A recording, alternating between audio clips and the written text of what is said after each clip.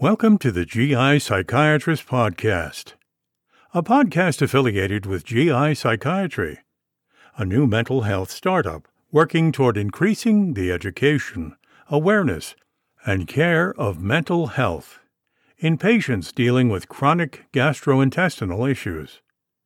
Now here is your host, Dr. Claire Brandon. Hey everyone, this is Dr. Claire Brandon. Just a reminder, this podcast is strictly for education and information.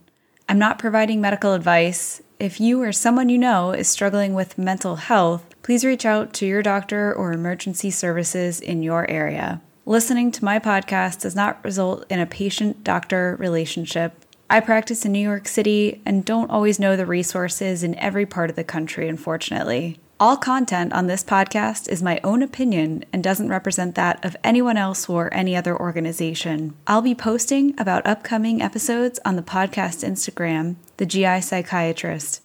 If you have a question or idea for this or upcoming episodes, please let us know by direct messaging the GI Psychiatrist or on our website, www.gipsychiatry.com, and we'll do our best to incorporate any questions or suggestions. Now let's get to the show. Welcome to the first episode of the GI Psychiatrist. I'm Dr. Claire Brandon. I'm a psychiatrist in New York City where I work with patients for all different types of mental health issues. But my true passion is working with patients who are struggling with different types of gastrointestinal issues. In today's episode titled Get to Know GI Psychiatry, I want to break down a bit about GI psychiatry in general, and give you a sense of the background and the process for this show. First, what is psychiatry? You might be new to the idea of psychiatry and mental health, or maybe you're not, but let's go over some basics. Psychiatry is a medical specialization, and it's the study and treatment of mental illness. Psychiatry has a difficult historical reputation, and it's remained a specialization that is relatively misunderstood. As recently as 70 years ago, we had limited explanations for psychiatric illness, and portrayals of psychiatric care and psychiatric patients in the media and Hollywood has definitely added to the fear and stigma about mental health. Psychiatric treatment also started out quite limited and at times problematic. In fact, the first antidepressant wasn't developed until the 1950s, and psychiatric medications and treatments are really very multifaceted. They require a good understanding of the in-depth complexities of someone's mental state. As I mentioned, mental illness is heavily stigmatized, even to today.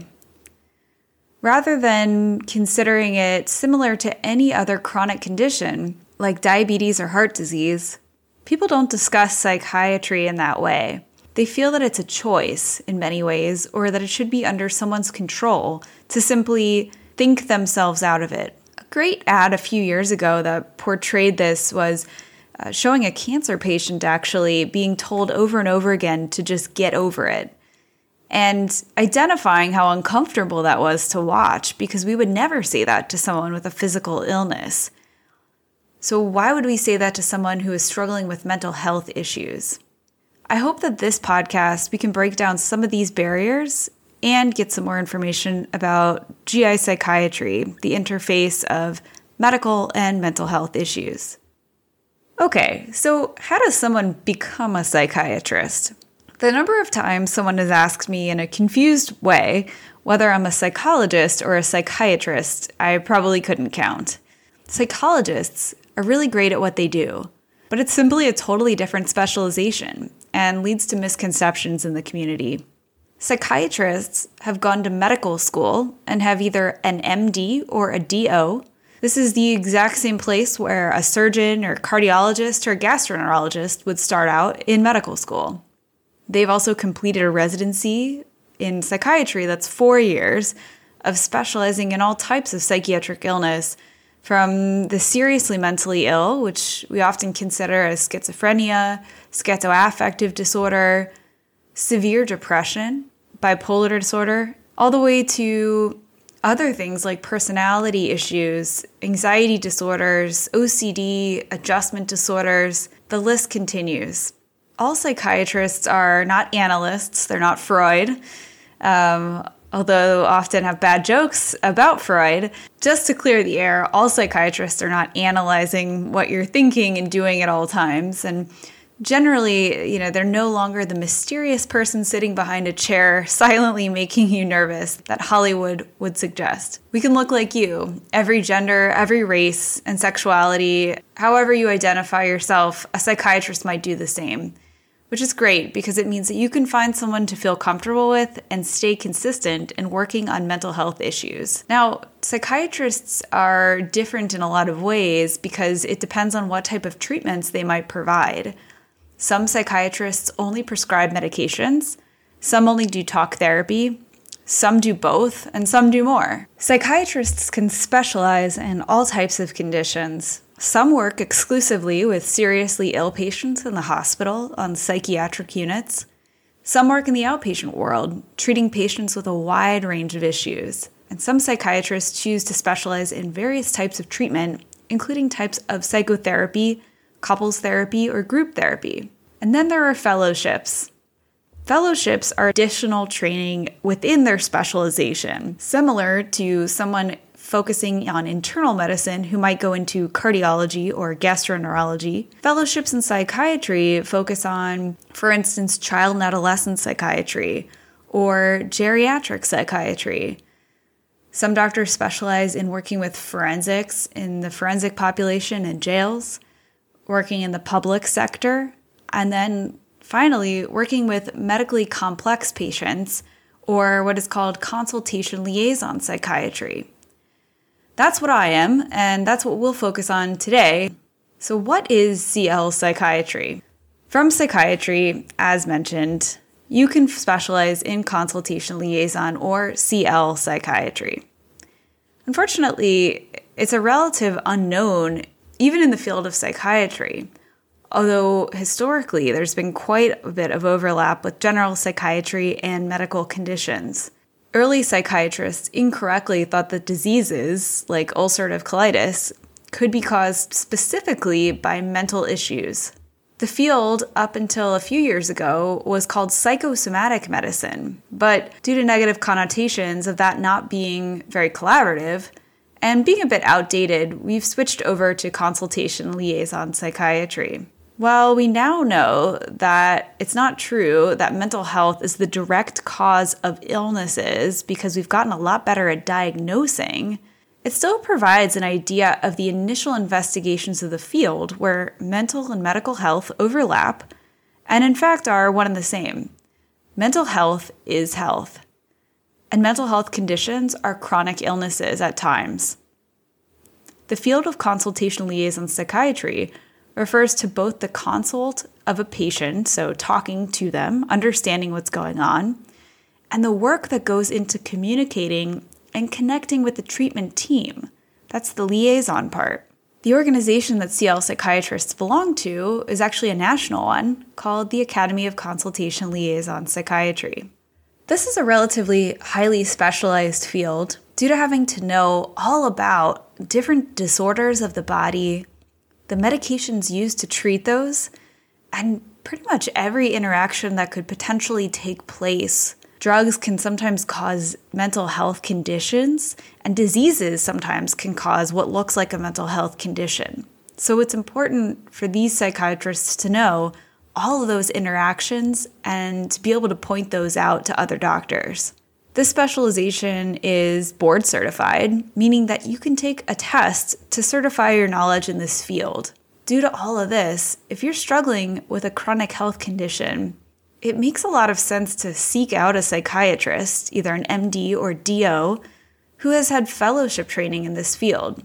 While depending on what part of the country and world you're in, it's not always possible to do so. You can request that your psychiatrist or primary care doctor or specialist, like your gastroenterologist, tries to get input from a CL psychiatrist. And usually they're available at large medical or academic settings.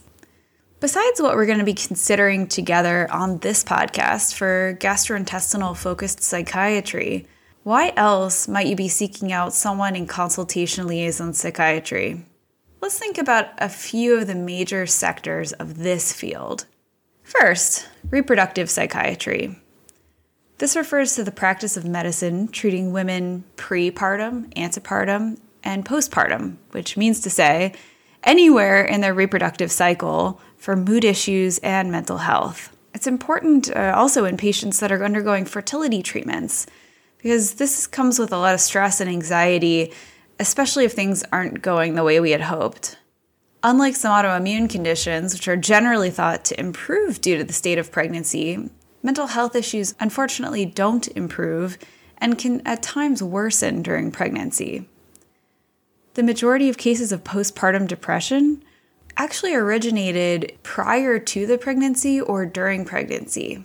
Having a psychiatrist able to focus in this area and be aware of these specifics, as well as make treatment decisions such as starting an antidepressant and talking to you about all the risks and benefits of this, can make a huge impact on the health of mom and baby. Some CL psychiatrists focus their work in cancer patients. While not everyone who gets cancer also develops depression, the overlap and the likelihood of depression in cancer treatment is pretty high. It's not only because cancer is an incredibly stressful and provoking condition that results in a host of feelings for patients and their families. It's also induced at times by medications used in cancer treatment and the side effects associated with these life-saving treatments. Going forward with treatment, if someone is experiencing side effects that result in mood issues that no one is aware of or helping to treat, statistically, this can result in lower compliance and poorer outcomes. Seeing a CL psychiatrist in this case can be life-saving. While there are CL psychiatrists focusing on conditions specific to organ transplants, infectious disease, and other specializations of serious illness, they're often hospital-based and affiliated with clinics, probably too detailed to give justice here. But one of the final subsets that I'd like to inform you about is the CL psychiatrist focusing on outpatient settings and chronic conditions such as autoimmune disease, pain, and neurological disorders. Some of this overlaps in these conditions. However, there are definitely psychiatrists working on pain conditions and neurological conditions like migraines and complex nerve pain that is otherwise unexplained. Doctors might be working in chronic autoimmune conditions like thyroid disorders, multiple sclerosis or lupus, or even chronic progressive diseases such as dementia. Work in this type of field is often focused reactively on treating mood symptoms that arise from either the treatment of these conditions or the stress of having one of these conditions, and mood shifts from having to grapple with your health and mortality. Psychiatrists might utilize medications or psychotherapy to treat these conditions, and most importantly, psychiatrists look out for medications, supplements, and disease processes, and can at the very least alert you and your treatment team to the possibility that there's a reason for how you're feeling. Let's take a quick aside to really understand this a bit better. How can medications be the reason for my mood? That's always a question that I get, and I want to break that down just a little bit. First, it's not all medications, and it's not every mood symptom that medications can cause. But if we think of side effects that can come up with some medications, the picture gets a little clearer. Let's first dive into a non-GI example and see if we can make some sense of it. We'll think about a different autoimmune condition that is in the neurological realm. Multiple sclerosis, or MS. Something talked about a lot these days as it gets more coverage and people are knowing more and more individuals who suffer with this disease. Prior to days of newer medications that use antibodies and proteins to target conditions, we didn't have a ton of substantial options to treat the debilitating conditions like MS. MS can cause damage to the brain and nervous system by a process called demyelination. In more simple terms, the body is attacking proteins on the conductive insulation on the nerves. This impacts the nervous system's ability to send signals well. It would be similar to taking all the coding off of an electrical wire. It might still sort of work, but it won't work as well or as efficiently. And eventually it can become so damaged, spark or misfire, and not work at all. In MS, that's what's happening to the spinal cord and areas of the brain that direct signals throughout the body. Originally, medications used to treat MS included a drug called interferon, and at times chemotherapy medications that we still use today in cancer treatment. Luckily, every day we're getting more targeted treatments so that your whole body doesn't have to see the impact of this medication. These medications, without going in depth about their mechanisms, can result in a lot of side effects, including fatigue, loss of interest, decreased concentration, and depressed mood. Patients who went through research trials, whether they had a condition or not, showed signs of mental health impact from these medications. On top of that, MS itself can cause damage to parts of the brain where our personality, planning ability, memory, and mood centers are located. And this too can result in depression from the damage or from the knowledge that your nervous system is being damaged. We've come a long way in treating MS, but leaving out the treatment of psychological health would be a disservice to patients struggling with this disorder. A psychiatrist trained in CL psychiatry would be aware of this phenomenon and able to consider medication and treatment that could help with extensive knowledge and how to not cause interactions with your MS treatment or add side effects and issues to your day-to-day life. Most importantly, in my opinion, when treating chronic illness, a psychiatrist trained in a specialization like CL psychiatry can help someone feel heard, understood, and gives you more time with someone who understands the process of your illness so that you can dive right into processing your feelings and thoughts about it. So we've made it to the question of what is GI psychiatry? At this point, we've talked broadly about psychiatry. We've also talked about this specialization called consultation liaison psychiatry. So now, what is gastrointestinal psychiatry? Gastrointestinal psychiatry, or GI psychiatry, is a sub-specialization of CL psychiatry. It's not often discussed and it's not well known, and that's the reason for having this podcast. My interest in GI psychiatry was born out of being on the hospital floors as a consultation liaison psychiatry fellow, seeing GI patients really struggle with being understood and with their treatments in the hospital. Similar to choosing psychiatry, where I felt I could do the most good in medicine, in GI psychiatry, I saw a need for someone to help in this specialization. I took on as many patients as I could in this field, from Crohn's and colitis to IBS, bariatric surgery, intestinal transplant, and beyond. So what do we know about it? Although there's some research being done with the brain-gut connection, there's still so much we don't actually understand. Often work being done in this field is found in the gastrointestinal medical journals rather than on the psychiatric side. And much of the work on the GI side is regarding quality of life. That is to say, the way that a person might perceive how well they're doing overall, and thinking about their outlook on life, current perception of the world, hopes for the future, current mood, and where someone sees limitations, whether they are real or perceived to the person. Quality of life is definitely an important part of considering overall health, but in GI psychiatry, it gets more nuanced and specific to issues that might actually be inhibiting care compliance or healing due to the consistent state of inflammation from anxiety or depression. Often patients who are struggling with GI illness have an added component of mental health issues, either prolonging or worsening their symptoms. If you think about what GI patients struggle with, chronic pain, vague abdominal discomfort that can be scary at times, unexpected flares, So not knowing how you'll feel from day to day, difficulty eating or eating around others, struggling to eat at restaurants due to having to avoid trigger foods, bathrooming concerns, including frequent trips to the bathroom, urgency, and a really scary fear of not knowing where the next bathroom might be or being trapped somewhere without a bathroom.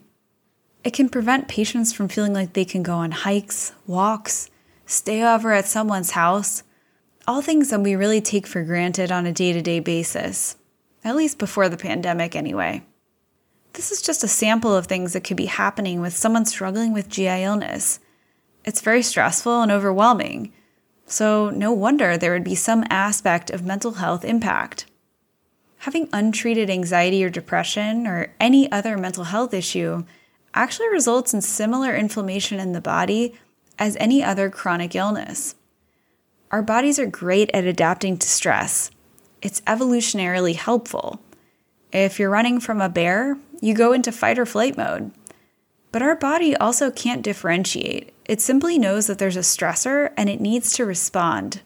If that stressor is persistent depression or anxiety, you're potentially in fight or flight mode all the time. But there's no bear. So what does that do? Well, it can elevate your blood pressure, increase your heart rate, slow down digestion, increase a chemical called cortisol in your body that actually turns everything that you ingest into fat and keeps everything amped up in ready-to-run mode. Again, this is all great if you're under duress, but perceptual duress for anxiety and depression results in a state of lower ability to heal and process. That's not your body's first priority if you're in fight or flight mode. We're going to definitely get deeper into this in a future episode on inflammation, but it's worth highlighting here to think about, again, the importance of considering psychiatric care when you're dealing with a chronic GI illness. Now, if you were just diagnosed with a chronic condition or an acute condition has become chronic, the news can be tough to take, and there are a few broad categories to think about in processing this. First, I know it's coming from a psychiatrist, but you're listening to this podcast, so it bears repeating. It's worth investigating mental health care. Aside from gastrointestinal illness, I work with patients who have all other types of chronic medical conditions, and no one issue is easier or harder to deal with than another. They all have different meanings to different people. The one thing that they do have in common is that generally people feel somewhat misunderstood by their families or friends, and they're unsure how to advocate for themselves with their physicians. Your friends and family aren't going to understand fully. No one can 100% understand what you're experiencing, especially if they don't also struggle with a chronic illness. For that reason, sometimes it can help to think about finding others struggling with the same condition for support. Throughout this podcast, I hope together we can explore many different topics around GI illness and the mental health and psychological concerns that come up. I'll be including further explanations about inflammatory states in your body, the brain-gut axis, sleep, diet, exercise, and breaking down different topics in psychiatry that overlap with GI illness. We'll also have special guests from dietary, gastroenterology, exercise, and mental health worlds to answer more questions. If you have ideas, questions, or comments, please message us at the GI Psychiatrist on Instagram or at gipsychiatry.com. With the right treatment and being committed to learning more about your condition, you can achieve a higher quality of life, and I'm looking forward to taking the journey with you.